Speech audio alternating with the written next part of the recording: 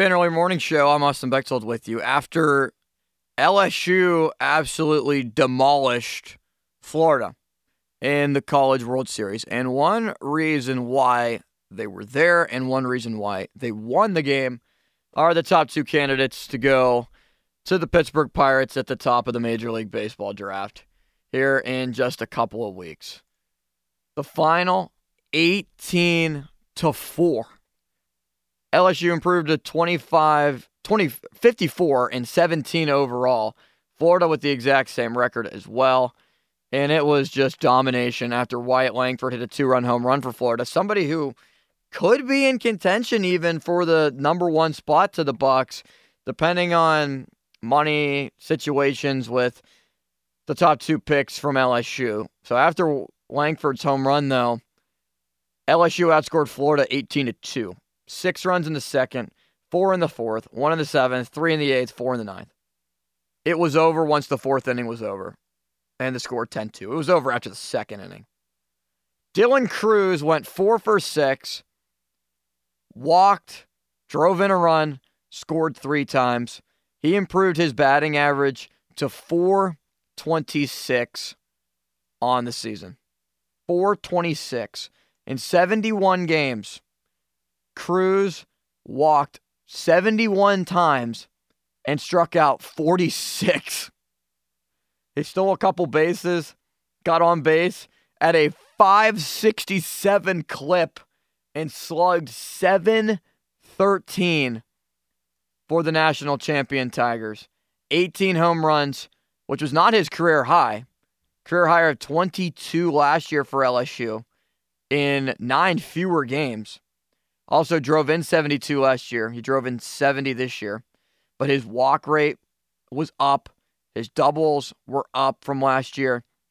He had a triple in his second to last at-bat, singled in his final at-bat, tripled in the eighth, singled in the ninth. And he scored 100 total runs on this season. LSU had 2 players to finish the year with 100 total runs. And then there's Paul Skenes. Played at Air Force for 2 seasons. Transferred to LSU to be a part of this contending team that ended up winning it all. In 122 and 2/3 innings, Skenes, a 1.69 ERA, one of the best in all of college baseball, one of the best pitching seasons and pitching performances on numerous occasions in the College World Series of any player in LSU history. 12-2 overall in 19 starts, 2 complete games. He allowed 72 hits. He struck out 209 in 122 and 2/3. He walked 20. That's it. 23 earned runs. He allowed 7 home runs, had 8 wild pitches, and just complete and utter domination for Paul Skenes and Dylan Cruz. And it brings up a big-time question on who the Pirates will select number 1 overall. Is Wyatt Langford truly an option? The outfielder from Florida who had a good year, hit .370, has some pop in his bat from the right side. Probably not. It's likely going to be one of the 2 guys from LSU. Well, it has started to narrow down potentially even more due to one of the 2 voluntarily taking his name out of the running. Dylan Cruz potentially does not want to play for the Pittsburgh Pirates. According to ESPN's new mock draft, Dylan Cruz was there, but now Paul Skenes, due to potential negotiation ploys from the Cruz camp. So the industry buzz around baseball and draft circuits from ESPN, there's a belief that from those plugged into the Pirates pick, the Cruz camp will not be willing to take whatever is offered at the first pick. And some describe it as, quote, not interested. But others saying that it's, quote, maybe just a negotiation ploy. There's speculation on how to take it from just indications and how everything might be. But McDaniel, the author for ESPN, discussed how he's been hearing since February, right around the start of the college baseball season, that the Pirates have been aggressively looking into non-Cruz options. Cruz has been the consensus number 1 pick since the conclusion of last season, since the middle of last season. for this upcoming draft, that once the Pirates knew that they won the draft lottery, he was penciled in, not written in pen, maybe erasable pen, if they still make those, that he was likely going to be the top choice. Especially with the Pirates continuing to falter offensively. They have scored no runs. They scored no runs in the 2-0 defeat on Sunday. And offense was a struggle against every starting pitcher that the Pirates faced. I don't know if they scored a run off of a starter, maybe one or two in Miami. It was mostly the 7th, 8th, 9th where the Pirates were getting runs. Even one in the 10th in the game that they lost on Saturday in extra innings in the 11th. After David Bednar was not able to get the save, and Angel Perdomo ended it on the mound in the bottom half of the 11th. Well, the Pirates are looking into other prospects. Even though Cruz was the consensus best prospect, the Pirates have been continuing to look into guys. And it's smart to be able to do so, just to be able to keep your options open and do your due diligence. But Cruz, at this point, would cost full slot or likely over slot.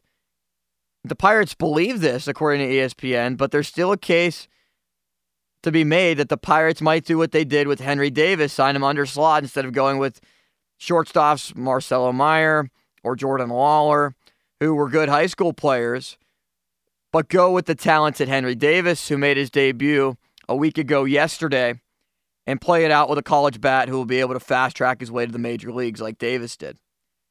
So just for reference, this year's slots are higher than last year. $9.72 million at pick number 1 is the bonus slot for the top pick. Last year at number 1, it was $8.84 million when the Orioles drafted Jackson Holliday. They gave him $8.19 million. Drew Jones, the second pick, was also not that far behind. Jack Leiter, when he went second behind Henry Davis, it was either Jack Leiter, Henry Davis, Kumar Rocker, who kind of fell into bad fortune and now in Texas had another injury complication that came up.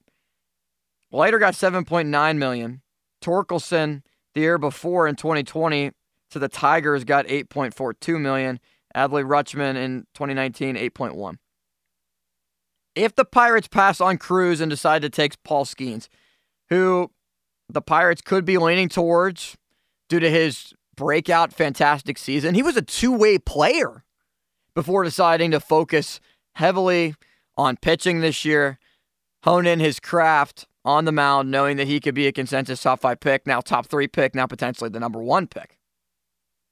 So it's fascinating to see what the Pirates might do. They could just draft Cruz, see what happens. The number 1 overall pick is not going to balk at an offer where the Pirates will probably still offer him more than what Jackson Holliday got last year, especially as a college bat. But it bodes the question, would you rather have somebody who plays every day or a pitcher who can dominate on the mound and be able to give you maybe 7 innings on a consistent basis, pitch 200 innings, and make consistent all-star teams and be the anchor of your rotation? You can have a star center fielder who is also represented by Scott Boras, which is never in the likings of anybody in small markets and just baseball economics in general, where Scott Boras clients do not sign long-term extensions with small market clubs rarely at all, and they play it out and go to free agency on almost every occasion. Or the Pirates would go with Paul Skenes, see how he can anchor the rotation, and just see what happens. It's very, very compelling. I think the Pirates at this point go with Skenes. They need an anchor in the rotation to go alongside Mitch Keller. If you draft Paul Skenes, who I do have some concerns about, his first season at Air Force, he did not start a game. He pitched 48 innings in relief, and he pitched 52 innings for Air Force last year, 15 starts on the year. In 85 and 2/3 innings, he had 70 hits, 26 earned runs, struck out 96, but this was the breakout campaign. I don't think he's a one-hit wonder for one season with LSU, but when you strike out 209 over 122 and 2/3, and the previous season you only struck out 11 more batters than full innings pitched, maybe you should have a little bit of concern. But there's a lot more time now that the college baseball season has wrapped up to continue to discuss it, Stats won't be changing. Performances are done, locked in the books. And the Pirates at 1-1 have a compelling fascination on their hands where one player might not want to be here, and the second, Paul Skenes, could be in potentially even a year. If the Pirates were in contention for the NL Central and truly in contention for the NL Central, like 5 games over 500, or where Milwaukee is even at this point, could you even see him in September? Probably not, but it's an interesting comparison to be able to make, interesting topic to be able to broach. But right now, it's likely that the Pirates will continue to look at Cruz and Skenes. And ultimately, just with everything surrounding Cruz, it kind of puts a little bit of a bad taste in your mouth. Or do you just pick the best player available, play him for 7 years with his service time, and then he leaves in free agency and you see what happens? If he becomes an ultimate star, that's what's going to happen. But for the Pirates, lots of questions on the Major League team and still a couple in terms of the Major League Baseball draft, which is just a couple weeks away. I'm Austin Bechtold on the Fan Early Morning Show. Coming up, Chris Letang was honored with a prestigious award honoring his courage and dedication to hockey. We'll tell you about it coming up next here on the Fan Early Morning Show on Sports Radio 93.7 The Fan.